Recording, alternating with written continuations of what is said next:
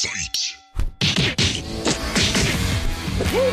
Welcome to the Philosophy of Fighting Podcast with your hosts, Arturo and Anoop. Hello. Hey, what's going on, dude? What's up? Hey man, nice meeting you. There you go. What's up, man? I'm Jordan. Anoop, pleasure. Pleasure, yeah. Hi, welcome, Jordan. So this is our 93rd episode you're on, Jordan. Sweet. And it's been a minute since I seen you. How you doing? Good, man. Staying busy. Seems Kind so. of, holidays are always just kind of crazy in general. Mhm. And then, staying busy, trying to figure out not some new stuff, but how to, I guess, improve, in terms of like fighting and all that and finding ways to just get better at all of it. It's a lot of work. So it's trying to find, more time into the day to do things. Heck yeah. All right. So for our listeners that may not know you, I've trained with Jordan before. Jordan's a longtime martial artist. Tell them how long you've been doing martial arts, Jordan. So I officially started training when I was 3. My my dad owns and still owns it, but owns a martial arts school in Poway, California. And that was open way before I was born. So basically was born into it. I started gymnastics when I was 2, started karate when I was 3, did my first tournament when I was 4. And so it was kind of, it's just what I was brought up into, so I'm 30 now. So obviously about 27, I'll be 31 in a few months. So about 27 years of doing martial arts, all sorts of different martial arts too. But the main background was American Kenpo karate is what we grew up doing. And then throughout the years, boxing, Muay Thai, wrestling, the occasional jiu-jitsu class, just to get tapped out. So your dad was trying to create like a super soldier, like he just put you in right away, like to make you amazing? Think so. Yeah, I know him and my mom were very like from the very beginning. I mean, they had both had kids, from previous marriages, and so this was, I think, the first time where they were okay, we're gonna try to do it right. Is what my mom has told me. Just being healthy, and they're healthy people already, but they were a lot younger when they had my older siblings, so like they were a little more mature, and then we had the place to do it, the facility and everything, so. The biggest thing was my dad always said to us too, it wasn't so much to like for us to get good at other martial arts. It was more like learn these martial arts so that if you ever have an encounter with somebody of a certain style, you can kind of know what they're thinking and what they're going. That way, so it was more for like our defense, not so much of like, hey, let's be good at all these fighting, arts. It was more just like learn how to defend yourself. Like, hey, if you ever go against a boxer, this is what they do, right? Or a wrestler, this is what they do. So it was more That's for pretty that. smart. How early was that? Was that like early MMA days then or pre-MMA? Yeah, I mean, I was born in '93, which was Okay. Wow. Just before. UFC 1 Yeah. was '93. Mhm. So and then my dad added a kickboxing program. So it had just been a karate school for the whole time until I think it was '98. Added a kickboxing program for a few years, and then we became the boxing club. We partnered with the owner of the boxing club, and then since then it's always been, we've had all the arts we have right now. So Right on, yeah. right on. So tell us about your family too. I mean, your brother, your sister, everyone's involved. Yes, yeah. So my dad started the school right in 1984, and then my mom was training out in Texas, where she's from, a small town in Texas called Loveland, a little West Texas town. She was training out there. They met at a tournament in I don't know the exact year. It was like 88 or 89 or something. My mom flew out here with her instructor and a couple other people from Texas. It was at a tournament I think that my dad was hosting actually. And they were both black belts at the time. Obviously, my dad had had the school for a couple of years. My mom was a black belt at the time too. And they met at the tournament. Basically, the story is it wasn't like sparks flew all of a sudden. They had hung around each other for the weekend, for the tournament. And then what my mom says is that she saw my dad do a karate form, and that's where she kind of was like, hard eyes for him. And so that's basically they started talking. Fast forward a few years later, my mom would move out here to San Diego with my older siblings, Josh and Jessica. And then so like Jessica, she is a third degree black belt in American Kempo. And then she's also, I think, I don't remember the terminology, Dan in Shaolin Kempo. And then my brother is a sixth degree black belt in American Kempo. He did all the boxing. He did a lot of stuff growing up too. He was a lot like me, where doing all the arts, just doing everything.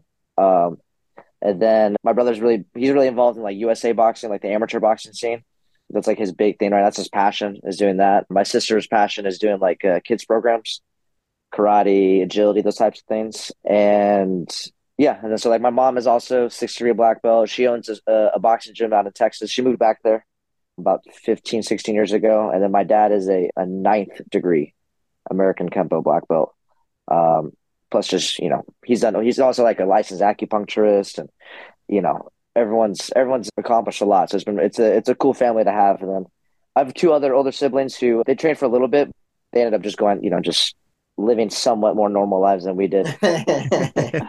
So did you always feel like even as a kid that this would be something you'd be doing, like the path you're on right now, like being a fighter, like It's funny. I forgot. I was saying this to one of my buddies the other day. He asked me a similar question. I actually never in my life wanted to be a pro fighter. It was okay. never. It was never like something like, oh, I'm gonna be a fighter someday. Like that was like never my thing, because I think growing up, I was just already doing it so much, and also like, we weren't really like. I think because like we were around so many fighters, like like for me as a kid, like guys that we had at the gym, we went to fights all the time. So like I saw it like very, very early in my life, where it was just kind of like it's fun. I love being there, but it's just I saw a lot of the after effects of fighting, Mm. where I have like like close family friends who were just absolute badasses, back in the day, but they have like severe head trauma, and like really bad, like like don't even remember my name at times. Like these people, like I looked up to, I'd known my entire life, so I saw a lot of the health issues with it growing up, and I just never like, like I love fighting because it's martial arts and I love it, but like when you see the after effects of like people that you're close to, it's like in my head it was just early on, it's like, man, this is just not even worth it. And so like I stopped competing, doing any sort of competition when I was 19 or 20. Big part of it was because like A, I was burnt out from just doing it my whole life, and then B, the only other route for me to go was to become like, like a just it's not something that was just looked very welcoming. Okay. Were um, you were you consistent in your training? Because you said you started at like 3. Like, is it something that you don't even remember choosing to do, or were there like times like when you were in high school, you were like, I'm just gonna hang out and I like did, slack off? yeah, definitely, especially in high school. But it was like as a kid, it was all I did, right? So it was just like it was a part of like just my everyday routine, was going to karate, doing this, doing that. Plus, that's where all my friends were. Like I had friends at school, but the friends I had at the gym and stuff, those are like, they were we were all together all the time. So I enjoyed it. I enjoyed doing a lot of the stuff. I enjoyed going to tournaments almost every weekend with my family. Like that was fun. And then you get competitive and you get pretty good, and like feel like as a kid, like I get extra ice cream, or whatever it was. I get video games if I do this and do that. And so my parents were pretty smart with making me compete and all that. But when I got to high school, so I got my black belt, my first degree black belt when I was 14, which was the summer going into my freshman year of high school. So for that most part, from like 3 to 14, it was just heavy karate. And then, living in Poway is known for its wrestling program. I think like right now, I mean, this is the team we have right now is probably the best we've ever had, but they're like number 4 in the country, number 1 in the state. Like they're usually, top 3 in the state every year. And one of those things, my dad was like, he's like, hey, I want you, when you get to high school, he's like, I want you to wrestle at least your freshman year. He's like, just so you can experience it. He's like, and once again, it was the whole like, if you ever have a situation with a wrestler, you can kind of know their thought process, what they're looking for. I didn't want to wrestle. I wanted to play basketball actually, because I don't know why, to be honest. But so basically, my dad forced me to go to wrestle my freshman year. The entire year, I was planning on quitting after my freshman year, just because it was just really hard. To be honest, like wrestling is just hard. I think to this day, I know I'm sure Arturo can agree. Like just wrestling is just it's just different. The pace, intensity, the just everything's just hard, and it's hard on the body too.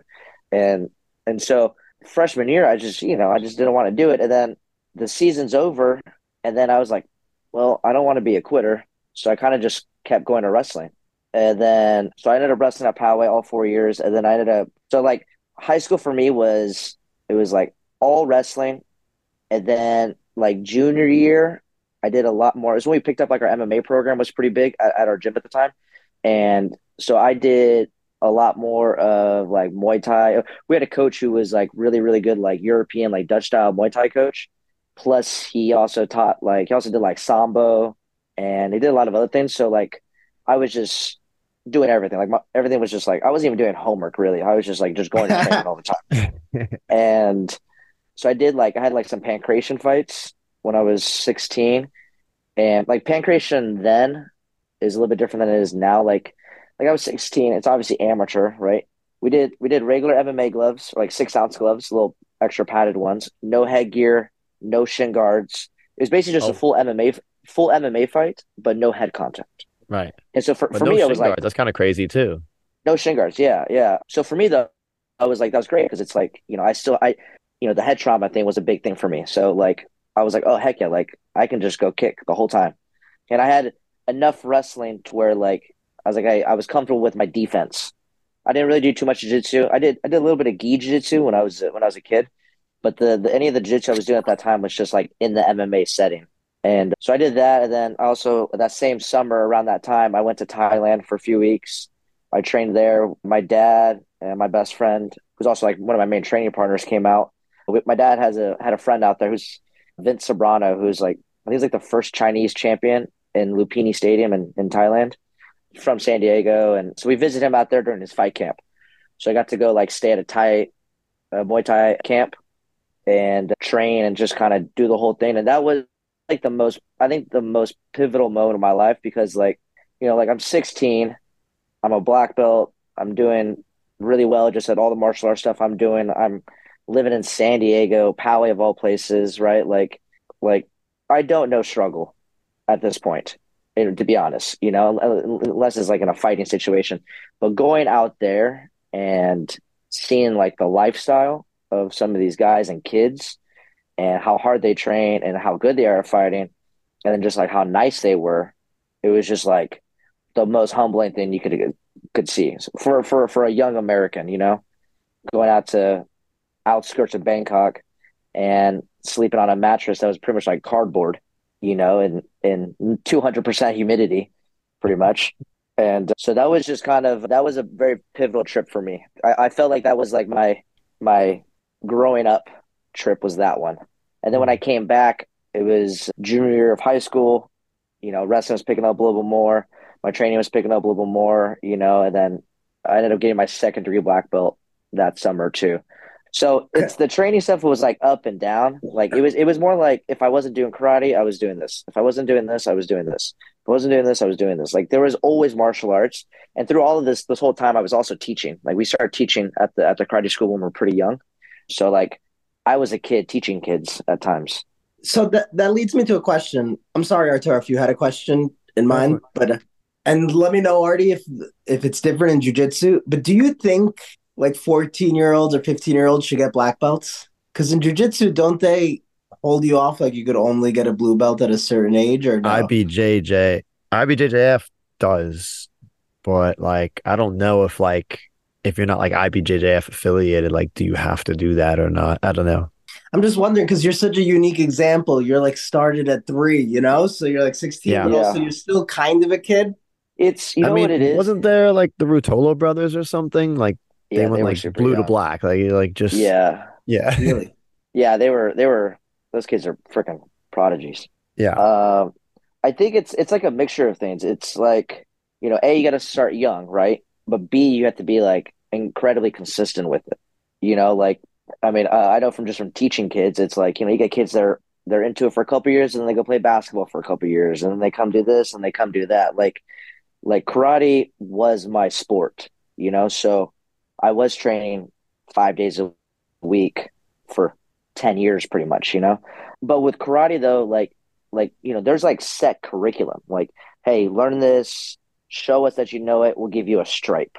Learn this. So there's like a stripe system for all of our basics, all of our our forms are called katas, where we learn everything for every list, and then you do your belt test. So people can get through it fairly quick at times if they know like the stripes that they have to learn, right? We do have like requirements that slow people down at times where it's like, hey, we need you to do, you have to do a certain amount of competitions in order to get to a different rank. You have to do a certain amount of the boxing classes, kickboxing class. So you try to get everyone as well rounded as possible. But, for kids, like the cool thing was the kids program and the adult program and the karate, it's the exact same. It's just kids is like a little bit more fun and a little bit more like colorful belts, basically. But we learned all the exact same things as the adults do, and we do the exact same tests, and we do it with the adults. So it's like with our system, it's like even if you're a kid, if you get your black belt when you're younger, it's like that's the real black belt. There's no like junior black belts or any of that kind of stuff. So that's always cool. But it's I'm took me 10 years to do it, 11 years to do it, but I didn't have a choice. Right? Like there's just certain factors that have to play out in order for you to get it at that age, basically. Now, there's a lot of different forms of karate. Is there like a federation, like a body that kind of controls overall what a curriculum should look like or anything like that? Or is it like different? Yeah, I'm curious. It's there's like the head guy who created the system, Ed Parker, right? This is obviously a long time. He was actually one of Elvis's bodyguards and like karate instructors too. Oh, crazy. Fun fact.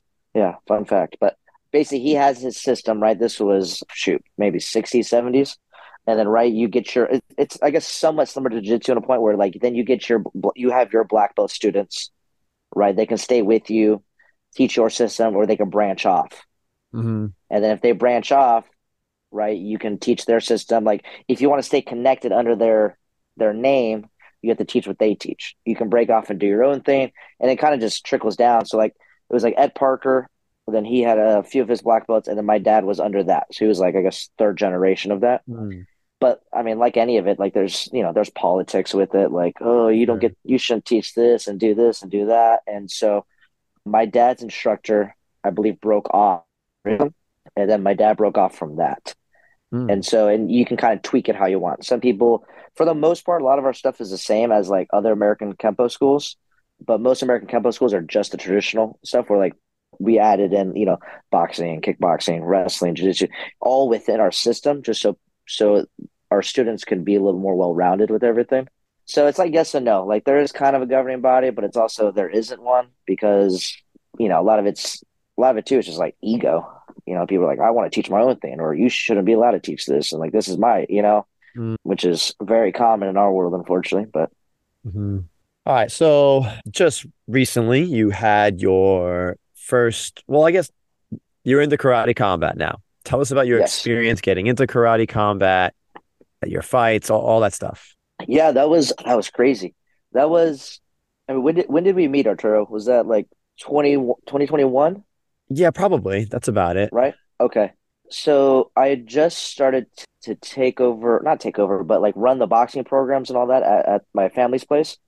And because this is like right after COVID, right? There was nothing else for me to do. And that's actually COVID is what got me back into actually like being at the gym full time, just because there was nothing to do. Right. And but I was coaching, but like trying to get, just get boxing people in, members in and all that.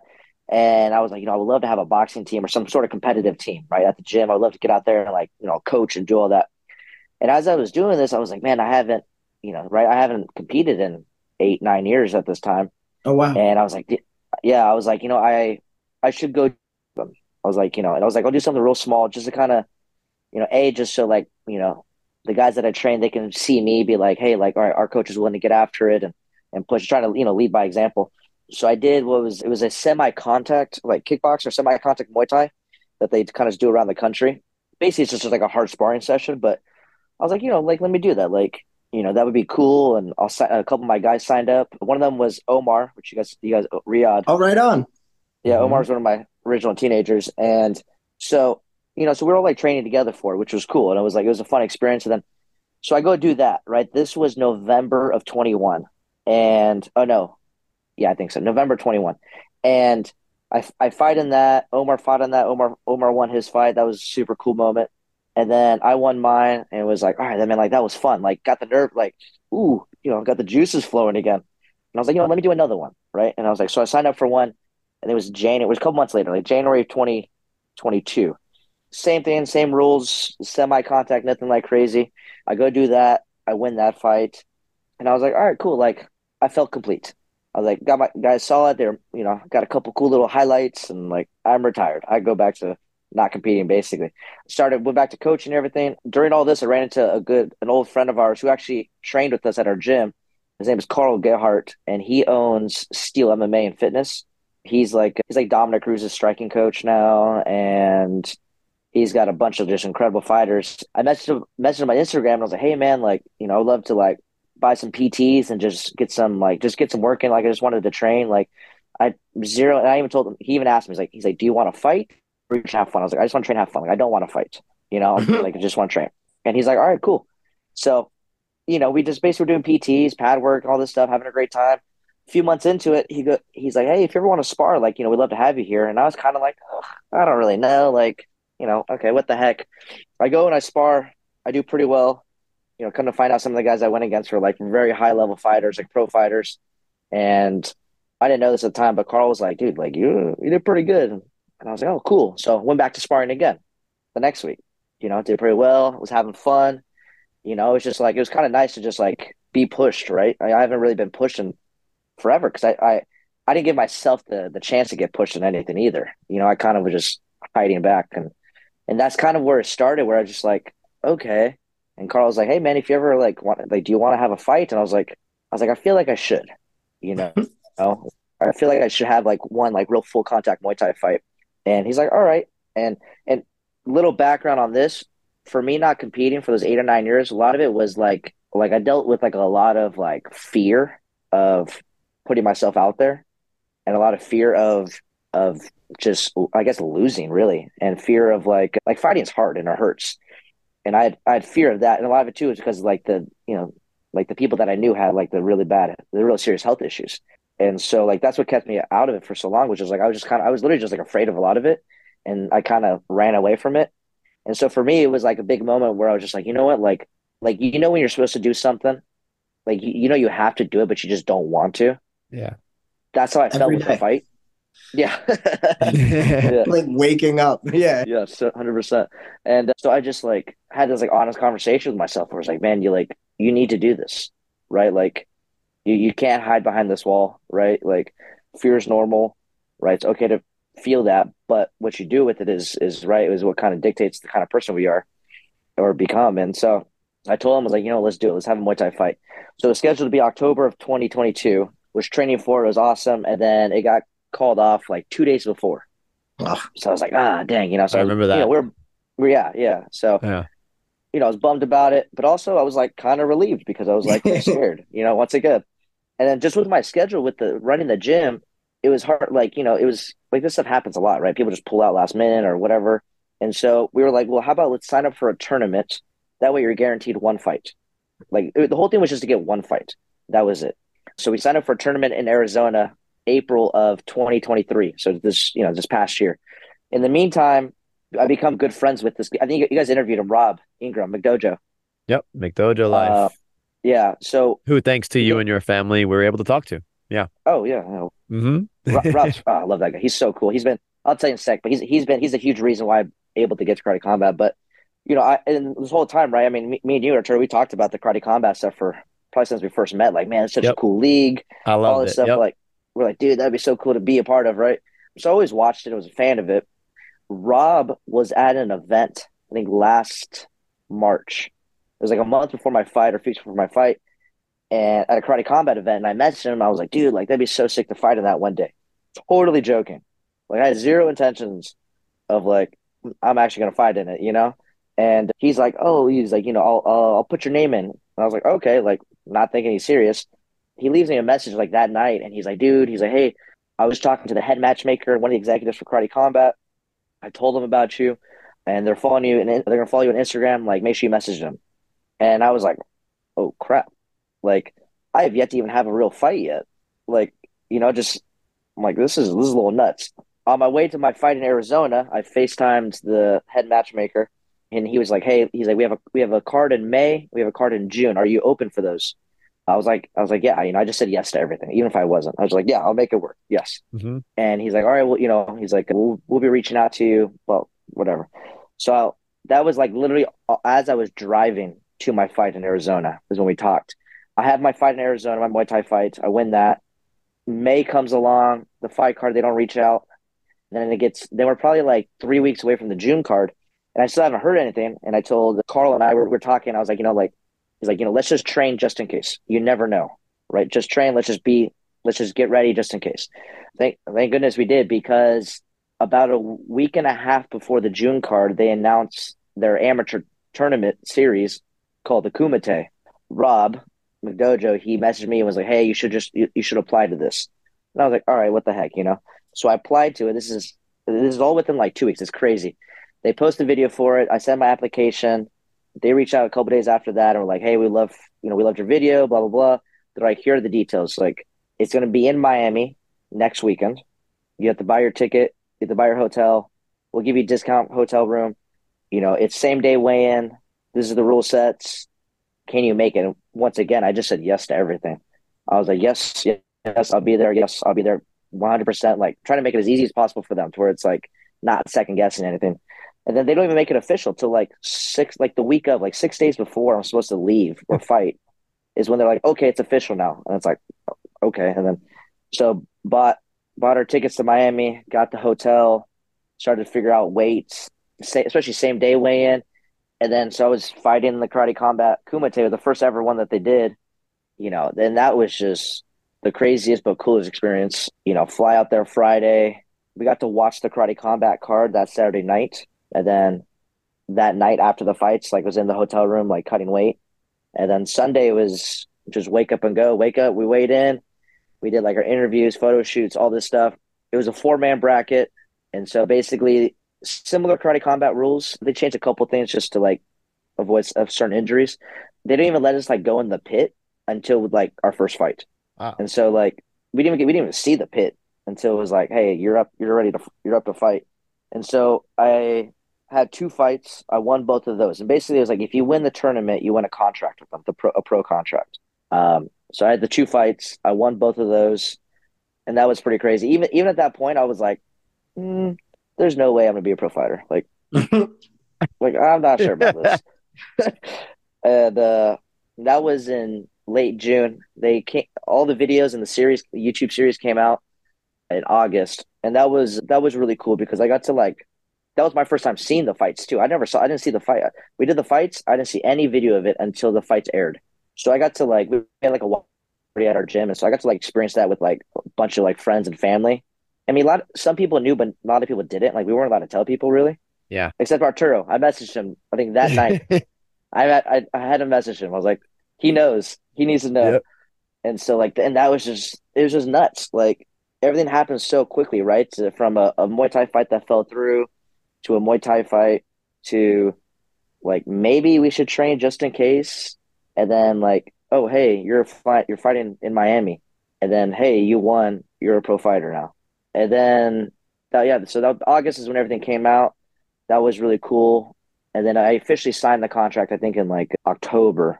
And then one of the guys in Karate Combat, he very respectfully called me out on Instagram to fight. And that's the guy I ended up fighting on the Karate Combat card in Vegas. And I knew I wanted to be on that card especially because it was the biggest card that they had, with Pettis and Henderson and Raymond Daniels and Ross Levine, then Shinzo Machida, like all these guys that was just kind of like, in my head, I'm like, I'm still just this little 5-year-old running around the gym. And you got here a I card am. with them, dude. Yeah, I'm open card, and that was, when you have like those moments in your lives where you kind of like, you sit back and you just like watch, you take it all in. You're kind of like, I may have great moments like this again, but it will never be this moment. That's kind of what the whole weekend felt like, where just for how everything to play out the way it did, I got to have like, for the first time, and I think in years, my dad, my parents, they split when I was in high school, and and then like my brother Josh lived in Texas for years. My sister Jess lived in DC for years. So we were always missing each other. We were never together as a family physically.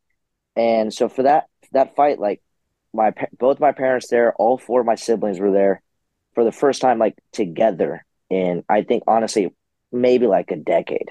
And like that was that was so cool. Like there was no other way to explain that. And then I got to have my brother in the corner. Some of my best friends came out. People coming from different states, they all came in, and especially for that to be my first pro fight, and to do it somewhat close to San Diego, where Vegas isn't too far, so people were able to come out. And on the card that it was on, just like I can never have that again. Like even if whatever future fight cards I'm on, future fights I win, it's like for the first one with everybody there, like everybody won that night. Like it was just such a rad moment. Yeah, I can see that. And imagine their feeling too, just seeing like, you were kind of like their golden child almost. Like just seeing that all come to fruition is pretty sick. Like just the lifetime of like a family's work too. Absolutely, absolutely. Yeah. And like I felt it too, like, right. They always say like when you're doing like you're fighting, right? Like you gotta remember like your why. Like what is the motivation getting you there? And for me the biggest thing was just like, I mean, obviously my family, but like the people of the gym and like everyone who's supported me and my family for years and years and years, to where like, I'm a product of all those people. I'm a product of my teammates. I'm a product of my coaches. I'm a product of just everything. And, they got to see that product out there and know that like, hey, I'm not doing this because I can do this. I'm doing this because you guys got me here, And so I think for everybody, they were just like, it was for everyone's, it was all their first pro fight too. That's wonderful. So. I wish I made my father proud. So I've never experienced what you've experienced. I like. I would just spit my water out everywhere. Noob's dad is so funny, dude. He's like, why can't you be like him? I like how you're like, everybody was a winner that night, except the person you beat, bro. Like, somebody else's family was there. It was like, yeah, I wasn't even thinking about that side. I wanted to ask you, because you seem like such a nice guy too. And when you were his talking whole family, man, I've learned something from each of his family members that I've encountered, man. They teach it that they live this life, man. It's great.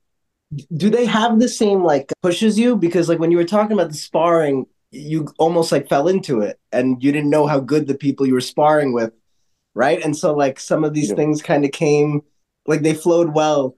Like did your family or other coaches, like do you respond better to like tough love and push, or no? Like do you need things to be like a little bit, on your own terms and smoothing?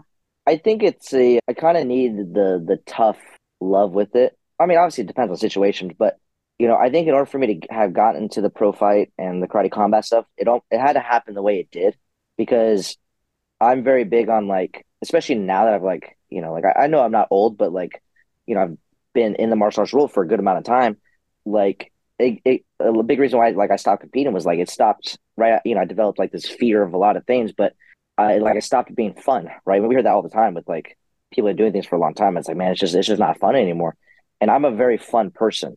So like if I'm not having fun, then I don't feel myself, and I feel very like lost and confused. And in the way it happened with kind of falling into things like that it was fun. I wasn't forced to do any of it. And then I kind of realized my role in all this, with like being a good example for, my, the people I coach and all that. But definitely at times, yeah, I need that tough love, because it's, I got to remember that like it's like none of this is given to me still, even though it kind of flowed the way it did. I still had to put in the work, right? And still had to go do the fights, still had to, we still did all of that. And that's something where it's like, like, hey man, like you need to be at training right now. Like, what are you doing? Right. It's not just like the job isn't finished. And so I do personally, I like the tough love at times, where it's just like, kind of lights a fire under your ass, which is what you need, or what I need at times.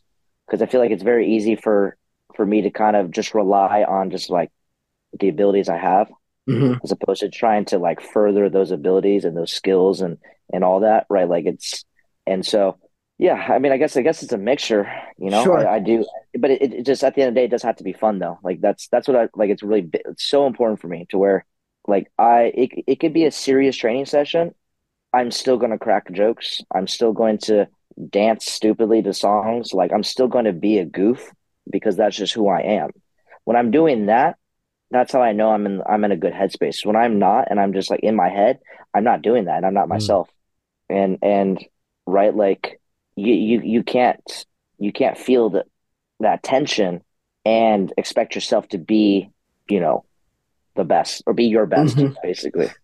So to add on to that, if somebody challenged you in karate combat, would you rather them like what would motivate you better? Like them being a dick to you, like like or them being just friendly, kind of with your same personality and then you fight? Like do you need a Um, little bit of animosity?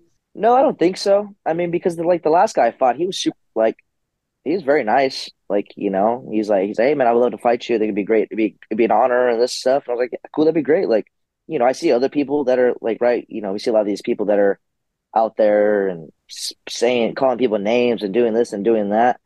I mean, I wish more people would just be themselves. But for me, it's like they can be crazy, they could be nice, they could be a mixture of both. I'm still just gonna be myself, which is the most important thing to me. Is that if somebody wants to get crazy and start throwing insults at me, then it's like, all right, they obviously have some internal issues that they got to figure out.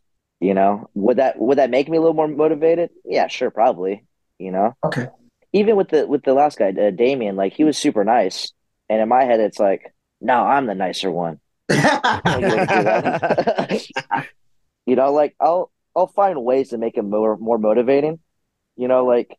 Like the guy, he was from LA and I'm from San Diego, right? Like SD and LA, we're not like fans of each other.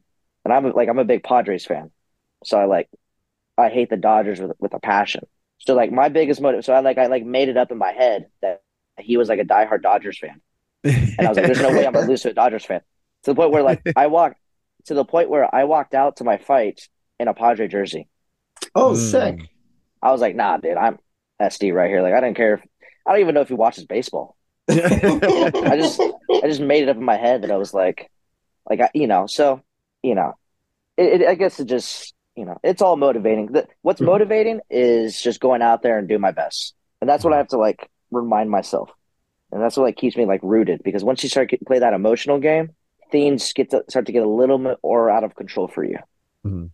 Like I take pride in my level of just kind of being Mhm. like if I feel like I'm in danger in a fight, I'm just if I feel like I'm doing good, I'm just if I'm like just I take pride in my ability to do that. So um that doesn't just happen in the fight. It happens it happens in the post fight, it happens in training, happens, I mean don't get me wrong, I'll have times where I let all the emotions out, but I practice that in training too. Is like don't let it get to you. It happens, right? Like if you get hit hard, it's not like it's you can't just like break down and be like, oh, like, what do I no, you have to be like acknowledge it, move forward. So that's what I try. I try to do that the best I can. Now, do you think karate combat was the perfect spot for you or what? Definitely because I can utilize all my stand up skills. I can utilize my wrestling, and I don't have to do jiu-jitsu. Yeah. Right. Yeah. So for those that aren't familiar, I've talked about it on the podcast before. I really like karate combat's rule set. There's things I'm sure that can be improved. And I think even your new president is looking to add some things and we can get into that. But yeah, you want to familiarize our listeners that may not know karate combat's rule set, what might be different than Yeah, MMA versus kickboxing or whatever. yeah. I know the rule set's pretty confusing to people who don't like truly follow it, but so it's MMA gloves, 4-ounce gloves, like what they wear in the UFC. It used to be 6-ounce, but they just switched to 4-ounce the last couple events. We boxing, right? Normal punch wherever. Kicks, you can kick anywhere but between your knee and your hip. So no thigh kicks.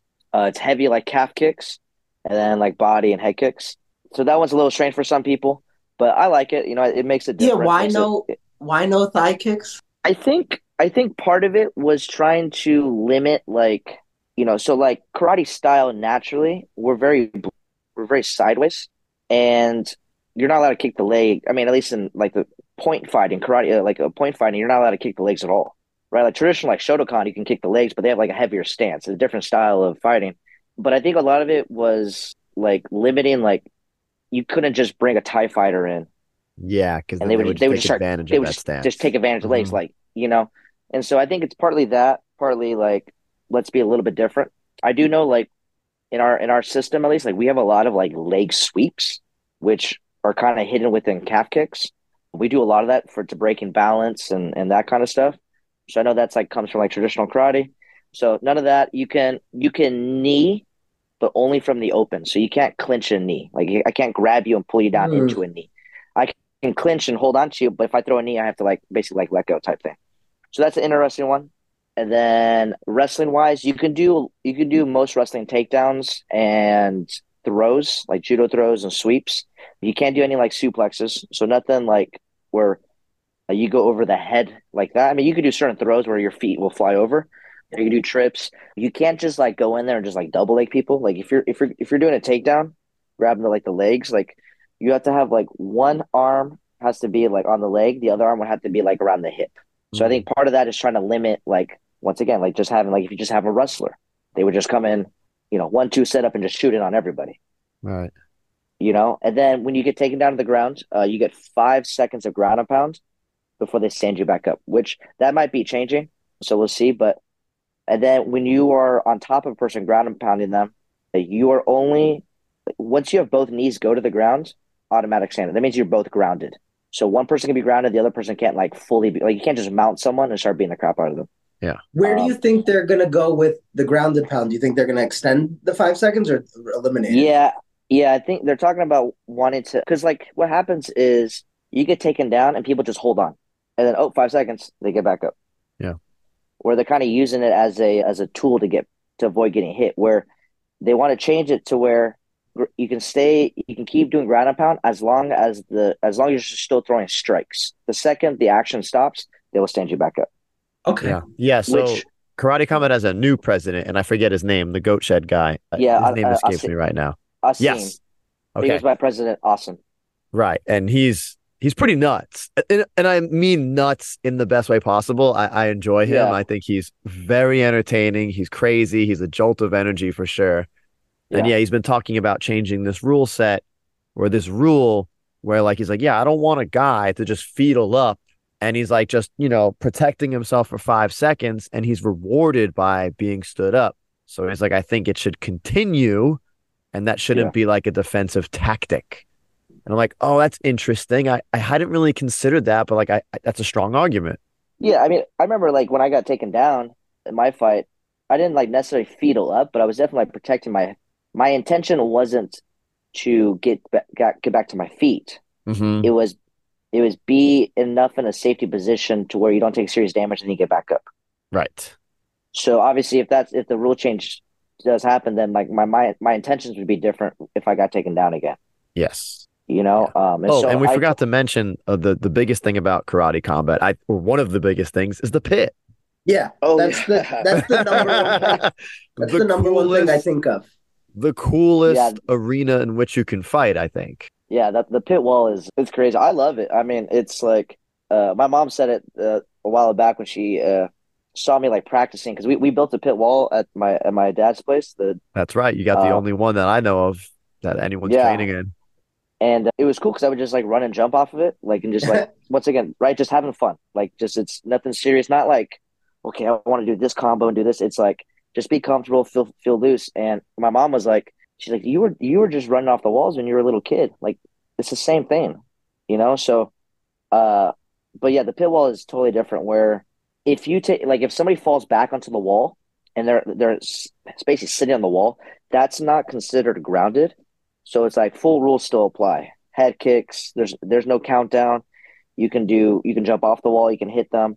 Uh, and It's they crazy. can also I've seen kick you people throw back. like axe kicks and stuff when people are like there. Like it's Oh pretty yeah, nuts. it's terrifying. Yeah. Like being back against the wall, having in the Kumite fight, the first time I fell back on it, and I bounced off. I remember that moment. I was like, "Oh crap!" Like I don't want to be there. Like that's just terrifying. Like so, yeah. I'm fortunate that we had the wall built because I got to use it and play with it, and then obviously I used it in my fight towards the end of it when I got jumped off and Superman punched the guy, and then I stood on it and I side kicked the guy to the ground. Yeah, the walls. I think it's going to be like when people started teaching cage wrestling, Yeah. like wall fighting is going to be a whole skill to where people are like, it's not just wrestling against the cage. Like there are things you do different against the cage, Hmm. and I feel like what the wall is going to become, where it's going to be, I feel like I'm in a position where I can kind of almost be like I don't know, I don't want to say like pioneer, but like somebody who can influence a lot of future wall fighting.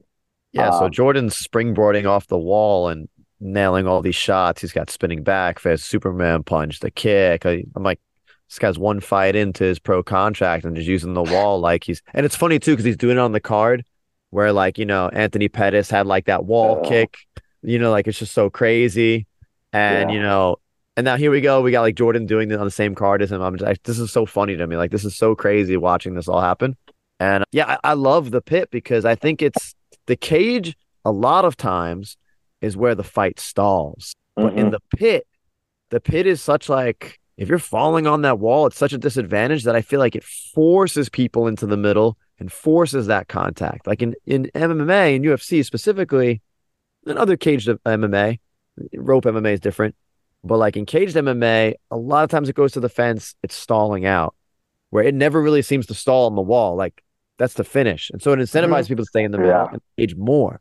So I'm like, yeah, to me, I'm like, that setting is perfect for me. I love it. I don't care what the combat yeah, sport is. That setting to me feels like the best setting for every yeah. combat sport. And You're it's yeah. Oh, sorry. Go ahead. no, I was just gonna say you're right, Arturo. And just another thing, I think it's aesthetically more pleasing It because is. with the Yeah, cage, that's what I you was just can't about to really say. see through Yeah, the cage. Then you got to see above the cage. So now you're Yep. kind of like looking at these players where I'm eye level with you when I'm watching the karate combat, and there's nothing yeah, blocking the view. Yeah, yeah. You're in it. I also like seeing like GSP, Boss Rune, like all the commentators like right there. Mm. Like not only like I imagine you see them as fighters and stuff too, which I'm probably wild, but Yes. like I don't know, they're just clear. Like when you're watching, you don't see like Clear. DC and Joe until like the camera like goes there. Yeah, But you like don't if even know they're where they're at. panning out on the pit, like you just see them there. Like, I don't know, it feels like they're in it. Yeah, They're there. 100%. You watch the events and you see the reaction from people, which is cool. Like Hmm. they don't have to pan out to a crowd shot Hmm. to see the crowd. Like you're watching the fight and you see all the people because people are like hanging on the wall, just watching. Hmm. Like it's such a cool moment. Like where like I'm fighting out even after the fight when I'm like walking, looking around, and you're just kind of like you can see everybody. Like there's a moment at the end or after the fight where the ref is like calling us out to raise our hands, and you kind of see it. You can see it in the video, but like you see me kind of like point to the side. I'm like, and then he raises my hand, and it was the actor Michael J. White. Oh yeah. Oh, really? Yeah, and he was like next to like my brother, and he was just there watching, and I had just the ultimate fangirl moment where like the ref has my hand right, and it was Mark Goddard, which is like that's cool. Yeah. Mark Goddard, the ref, like this is Yeah. sick. Cool. And I remember looking, I'm like, oh my god, Michael J. White. He looked at me, like waved at me, and then the ref raised my hand, and I was like, oh, I won. Like it's like this like total moment where it's like, but like you can see that, and then you see like a bunch of other celebrities that were there, and like they are right there, and they can hear it, they can feel it, like they're not more than 10 feet away from you at any time, and the same thing with like the commentators, like you can I can hear GSP talking while we're fighting, like it was just the Nuts. whole environment of it is just it's so freaking rad, like I don't know about you, but Bloodsport is definitely in my top 10 favorite movies of all oh, time. it And has to be. everything about karate combat gives me that Bloodsport feel, like the arena. And then just the fact that like y'all are wearing pants with the belts, which I think is like the dopest look too. Yeah, Like, I don't know. I love that shit.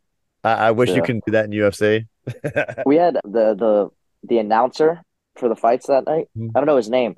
I didn't know this till after, but he's the voice of Mortal Kombat. Oh, That's get the amazing. fuck. Yeah, That's That's so crazy. cool. yeah, I think that's what I like about karate combat. Like, there's this nostalgia because yeah. karate also has like a negative connotation, right? Like some people think of it as Absolutely, like money, absolutely, yeah, like dojo stuff. But then you have like the Lyoto Machidas and the Wonder Boys, and then like then you research a little bit further, and like that's what GSP started with. That's what Robert Whitaker started with, and then Yeah. right, and even Yeah, though that might absolutely. not be their primary, like that's what everybody started with. Like I started with Taekwondo, like, and so in my head, I forget that sometimes, you know. Yeah. Yeah, But now you have the absolutely. karate combat, and now everyone's like, oh, and these guys are actually killers. Like, oh yeah, now they're showing the best Yeah. of it. Yeah. Yeah, 100%. Like it's right, like karate was the thing, right? In the 70s and the 80s, right? And then right, UFC one came out, and then it started becoming like gi jiu-jitsu, right? And then eventually MMA or boxing, kickboxing, right? And then because karate wasn't necessarily a full contact thing anymore, everyone just kind of like threw it to the side.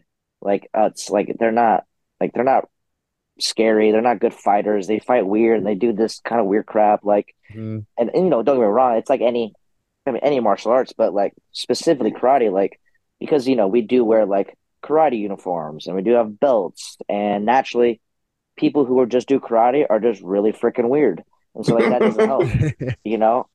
And so like you just kind of get like these like yeah like this image of karate. It's just kind of like these people are just like weirdos, like they're nerds, and you know they do all this chi and Yeah. like you know like that's kind of where it was going with it. And then you know, like with like Lyoto is like one of my favorites just because he was a karate guy. Like, you know, like we latch on hard to those guys. Like Wonder Boy, latch on hard. GSP Mm-hmm. is my favorite fighter. Would just latch on hard because it's like, you know, you know, they do what you do, and you know that, and they're respectful the whole time. They're good people. Like they're not going down this other this other rabbit hole of just like being totally different characters. Like they are who they are, and that's so big with karate, right? It's like who we are. You know, honor, the loyalty, just the art of it.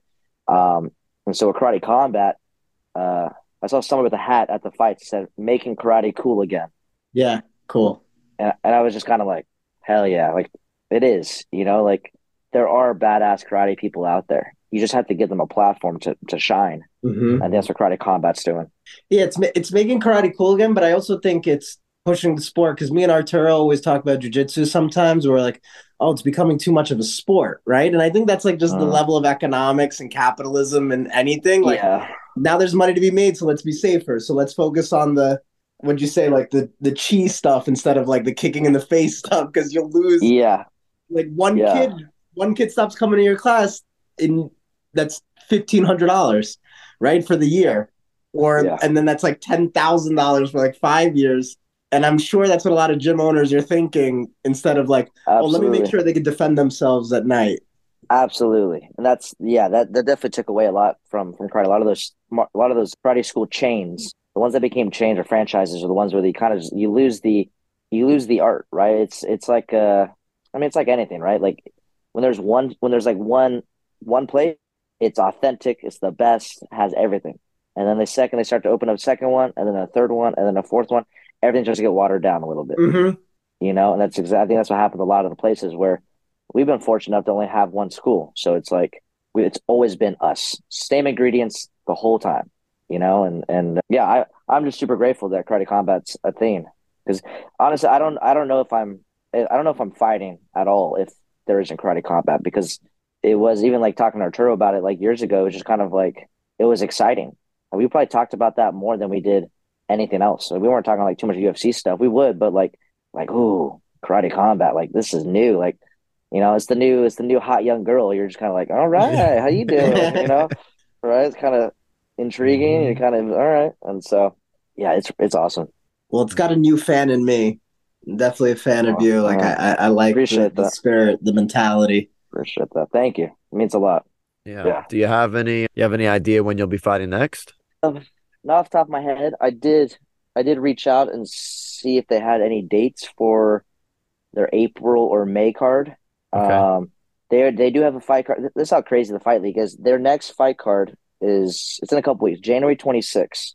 It is going to be in the backyard of President Awesome's mom's house. There's like this giant Oh, mansion I in Miami, just saw that post. Yeah. and like What is that? What? Rick Ross is like the special guest. I'm It's like, getting crazy. this is what they call like real life celebrity death match. Yeah. Well, like I said, I think he's going to I mean, I follow Goat Shed. I think those posts, the things they do in sparring, like that team They're, is crazy, but like they're in the crazy. most entertaining and best way. And so Yeah. it'll be interesting to see. I mean, he does breathe combat. This guy loves it. And Yeah, so he's it'll be interesting to yeah. see how things pan out right now. Yeah, he's getting a lot of slack too from the traditionalists, you know. Yes.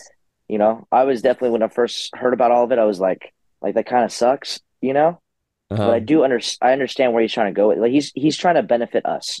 Yes. He's like his intentions are to help us and to help get it become bigger, Hmm. And it's like anything with change is always going to be a little hard to adjust to. But Mhm. I got to like actually like talk to him after my fight or the next day, like where he wasn't, he didn't have to be that big persona. He Yeah. was more himself with him and his wife, and he's like very nice, very Nice. cool guy, and he's that's the thing, right? We all forget like we're all human, and he you can hear it when he talks about certain things, just like man, yeah, like it sucks. Like I'm trying to help everybody, and he's like I get why, but like my intentions are good, I promise, and so Hmm. nonetheless, it's still pretty crazy the next fight card, but I do know that they said they're gonna have 12 events this year. Oh, I think wow. they're trying to go like one every month. Yeah. What the president said was trying to do more international. They have a couple planned for I think Miami. They have I think one planned for like Brazil. Oof. They have one in the Cayman Islands. They have I think trying to do like two I think in Abu Dhabi. Mentioned I think one or two possibly in Asia somewhere like I think he was saying like China just because they have connection out there. I don't know.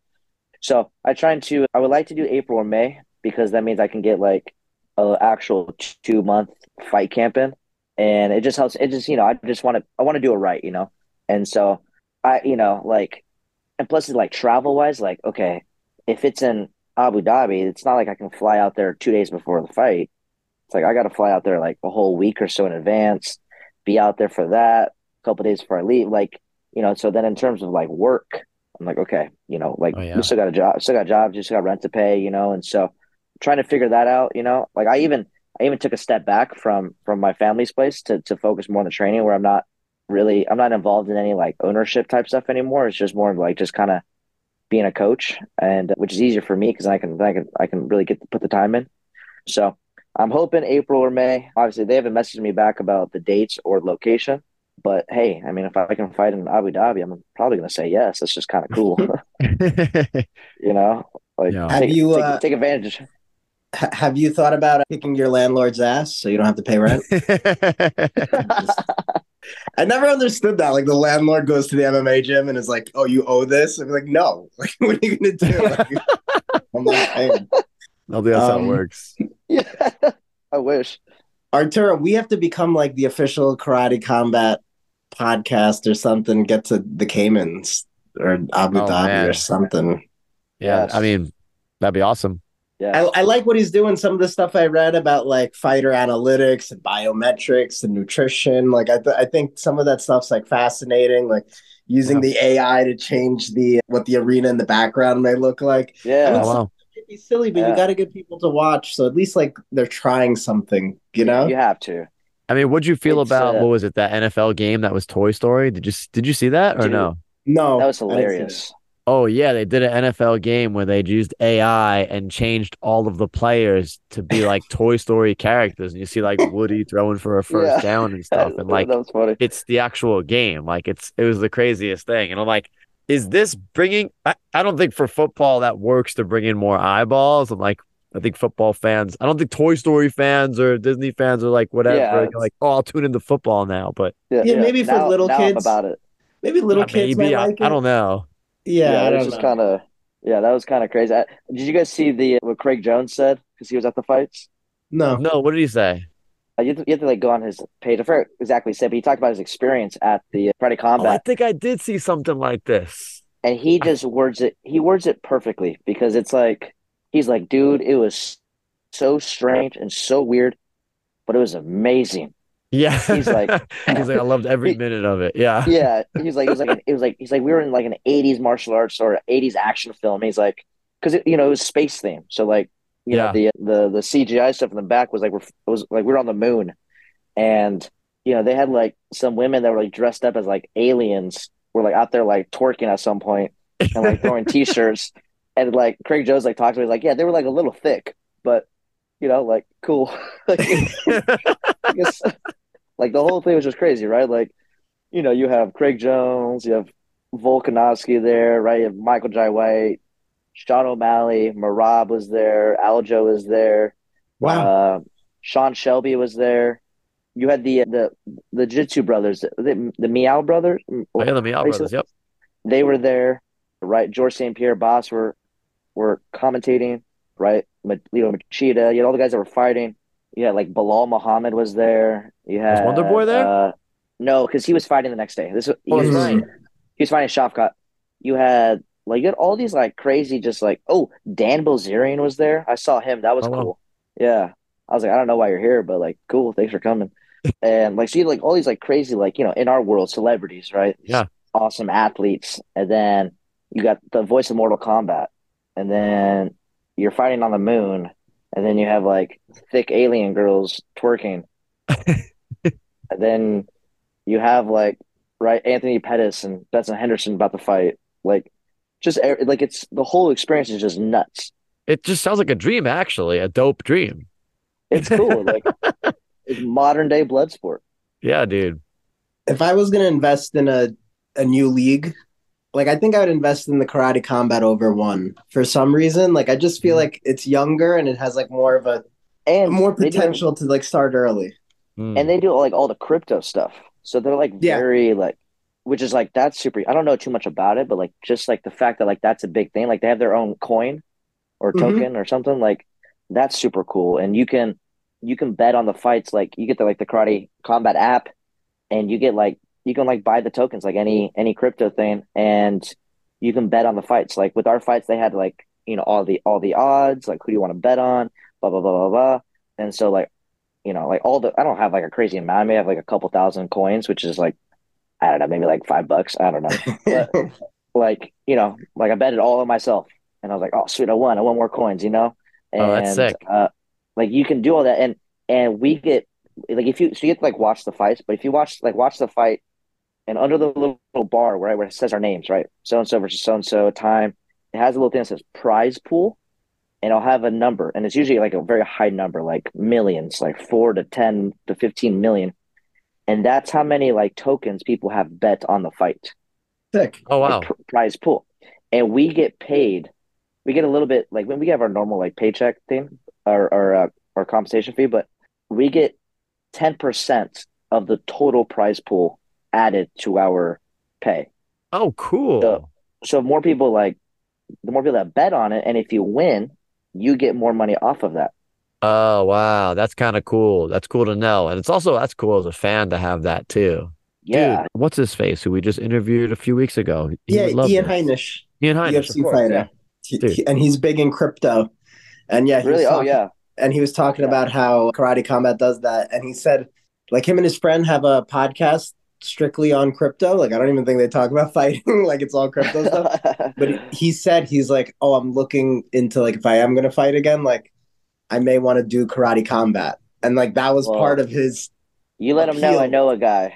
Yeah, yeah. I Yeah. know a guy that can help. Mhm. All right. That'll be fun to connect. Yeah, and it's like I think like the whole league is funded by a crypto group. Hmm. Like that's like they're I don't know what the terminology for the names, but like the money comes from a crypto group, like so. Yeah, it's cool. It's different, right? And then the fact that like we can make more money off the betting, I think that's the coolest thing. Like because like imagine like if UFC fighters like if that was the same thing for them, like people bet right probably millions of dollars on fights, even like prelim fights. Yep. And if one of those fighters is able to get even 5% of the money that was bet, Yeah. like that could be life changing. Especially, Or I mean, just in they're general, literally, then they're not even allowed to bet on their own fights, which is like yeah, to me they can, that's crazy. But yeah, they're not even allowed to do that. But crypto gives you that yeah, you potential. can Like do you that, could. and Dude, I Mhm. feel like it might even be 1%. The amount of gambling that's in this country right now, like part of me thinks it's like a little sick. Like it's like almost like a little too much, like every game. And like I saw on Oh, yeah. FanDuel Yeah. today, it's like every Yeah. drive you could gamble. So you could be like, oh, on the second drive of the like Lions, like like it's just There's a prop so bet for everything, yeah, it's like a right? little nuts. Like the Super Bowl, right? It's like, okay, bet on if it's going to be heads or tails. Yeah. Bet on if the national anthem is going to go over 2 minutes and whatever, like But it used to be just for the Super Bowl. Now it's for it's everything. Yeah. a Thursday night game. And then people wonder, like, why did 12 million people watch Jacksonville versus, like, I don't know, Yeah. fucking who's a Yeah. bad team? And it's like, it's all gambling money. Like, otherwise, nobody's Yeah. watching that game. Yeah. I definitely think that, like, obviously I think fighters should be able to bet on themselves, but I think fighters should be able to make money off of the people Yeah. that bet on them. Yeah. Right? Agreed. These people are making whatever amount of dollars off of their win. Like, I think the fighter should benefit from that, which is like cool that Karate Combat does that. I mean, it's not like a crazy amount because, we're still growing and all that, but like, I think that should be allowed. I don't know how they'd be able to maintain that because that's just way too much freaking money. And I don't know enough about that, but I think that would be sweet. Like, if UFC fighters or Bellator fighters or whatever, whoever it was, like, they should get some little portion of that because that could be, life-changing money. Yeah. I think that's the beauty of crypto because everything else is like held close to the vest where they're not telling people exactly. And this is why people like Chael Sonnen annoy me because they'll talk about people in the beginning of the prelims being like, oh, they only deserve $5,000 because who's really watching them? But the reality is when they're on, there's still commercials playing, there's still sponsorship happening, and there's millions of dollars being gambled on even prelim bullshit. So like you can't just say they're not bringing value, like they're bringing value. And think about this too. A lot of the prelim fights I won't say a lot, but most of the time are pretty one-sided. Like once you get to a higher level, everybody's good. Mm-hmm. So you don't really know. But like most of the prelim fights are like, all right, well, this guy is clearly like the prospect. This guy's clearly just a gatekeeper. Like I feel like more people are probably betting on these fights, at least more money than the higher level fights because those are such a like toss up. And That's the odds interesting. aren't as crazy. Yeah, you're gonna see odds that are like, minus 300 or something as opposed to just like, plus 110 or whatever that is. Yeah. That makes sense. So it's like, all right, well, let's give those people a little bit more money, right? They're so, I understand maybe they're not the big draw, but sure, it may not sell out your gate, but there's still, again, there's advertisements during those fights. So like all of that stuff is money that they're definitely making a lot more than they're given. Yeah. And those prelim fighters will become better. And then everyone does start on the prelims. Buckley. Yeah, that's what's so funny is like, oh, they're just prelim fighters. Like, those prelim fighters become the main events, Exactly. And then they show those highlights from those prelim fights. Yeah. Or they show like that spinning back kick knockout that like Joaquin Buckley did. Like that had like 1 billion views across every right. And so then how much is that worth? 1 billion views. That's got to be worth like $1 million. And you probably paid him 20 grand for that fight. Yeah. Yep. 100%. Yeah. Crazy. Hopefully Asim Zaidi, did I say his name right? Yeah. I think so, yeah. He's doing the right thing. I like what he's doing with that, at least. Like, I think. I mean, only time will tell, right? This is like this whole year is just make or break for him, and for probably a lot of Karate Combat stuff. Mm-hmm. Like he was brought in for one specific reason, right? And that was to blow it up. And it's either going to happen.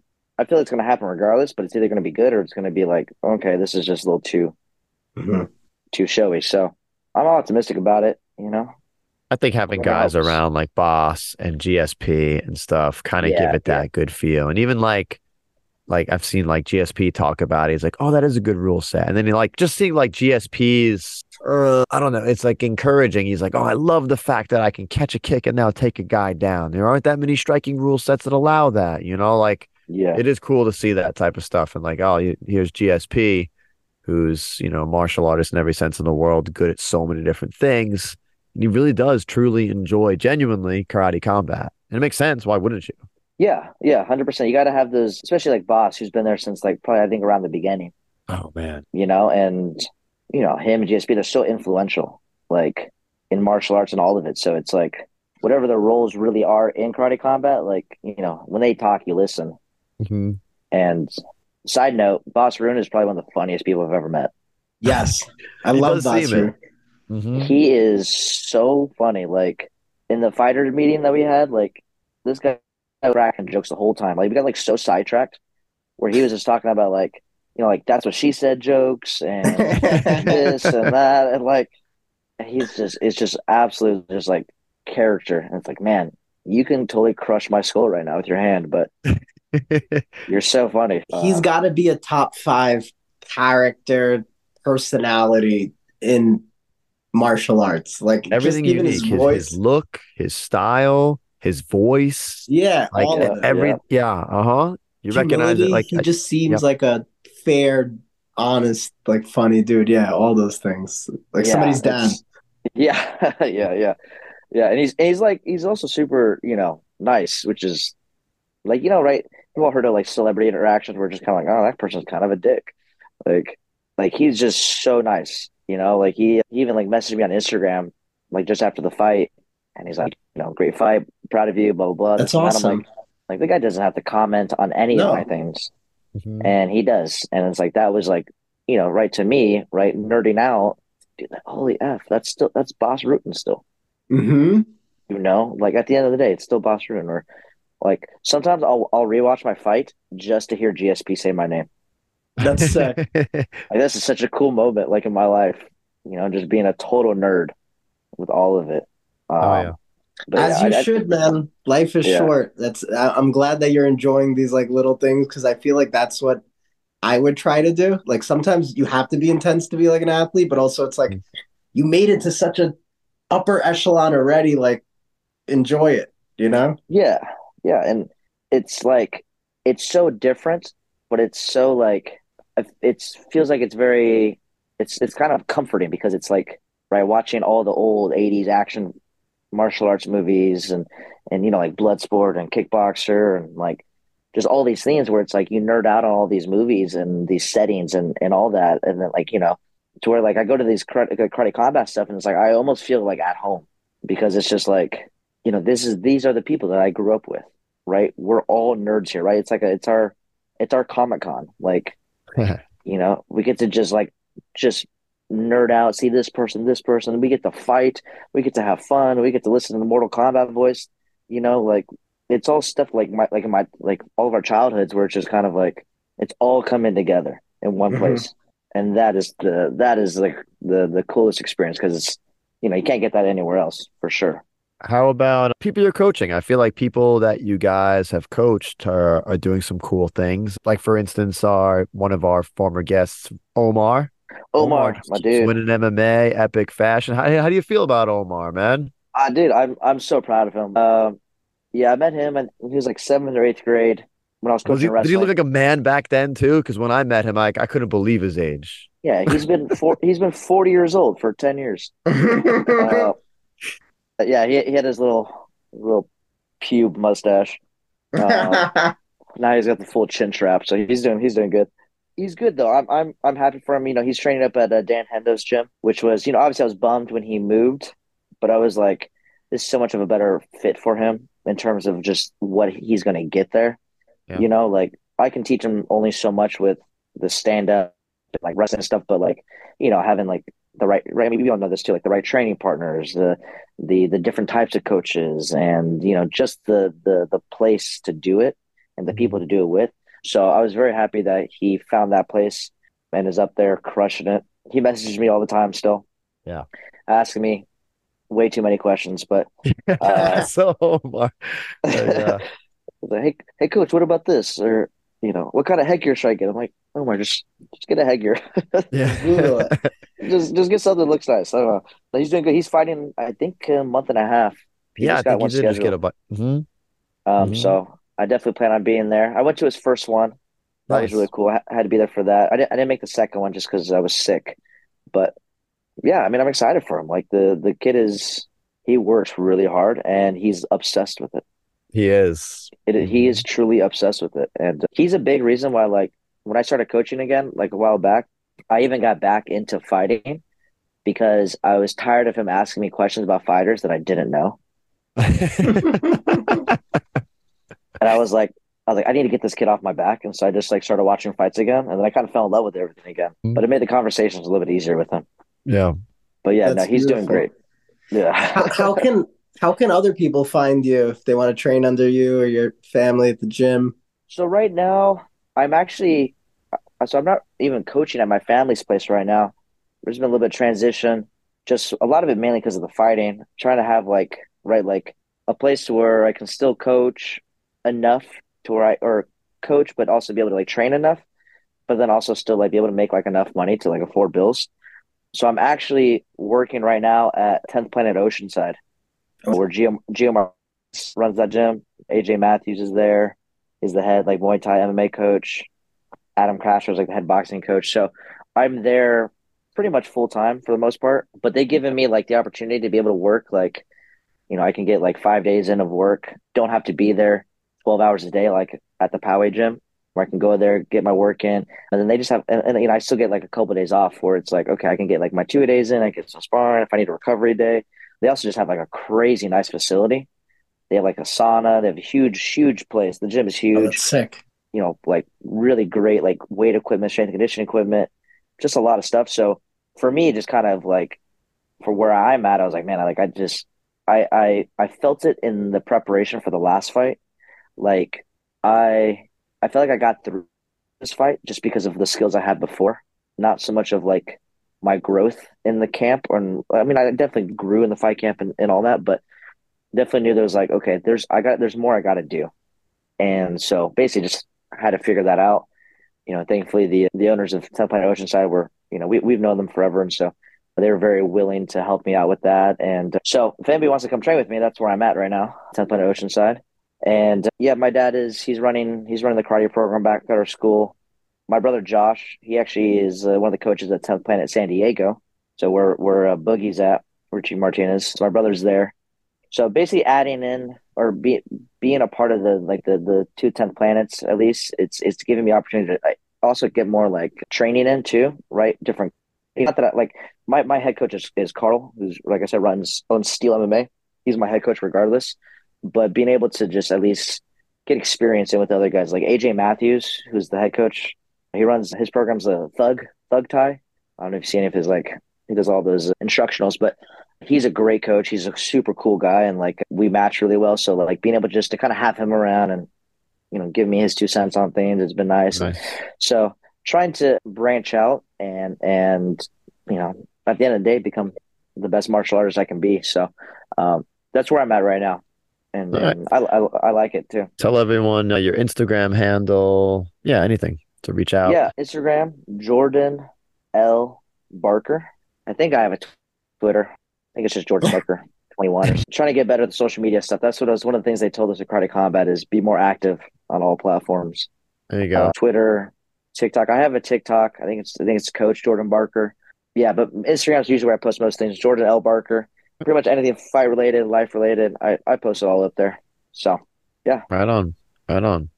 We will Anything else bring you back- want to plug or promote?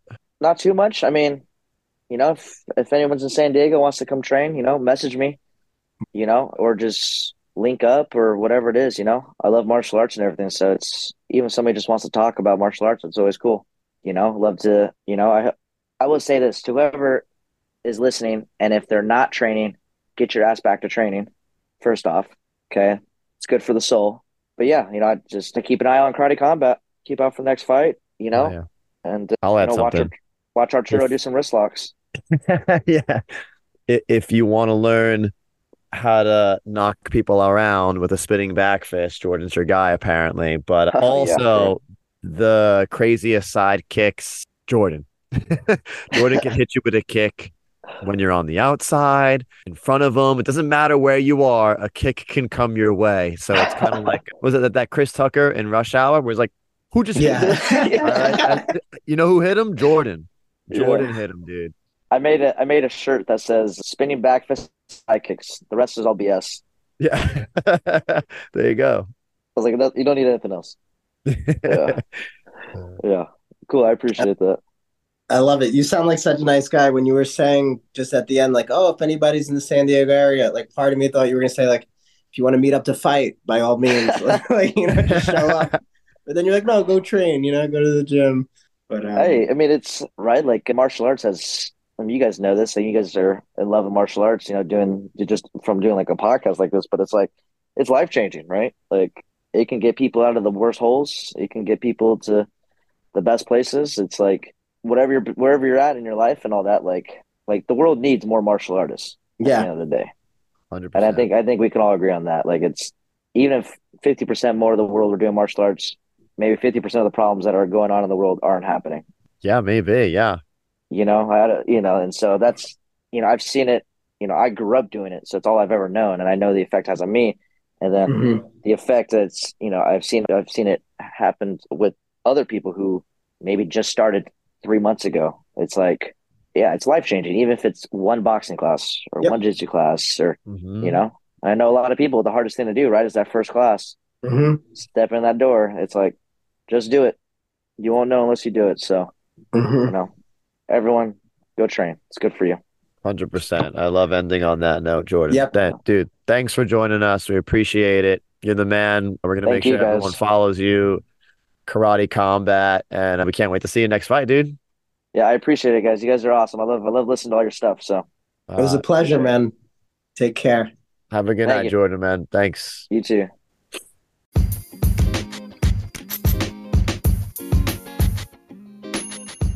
Thanks for listening to the Philosophy of Fighting podcast. If you have any questions, suggestions, or if you would like to fight us, send us a DM on Instagram at philosophy_fighting.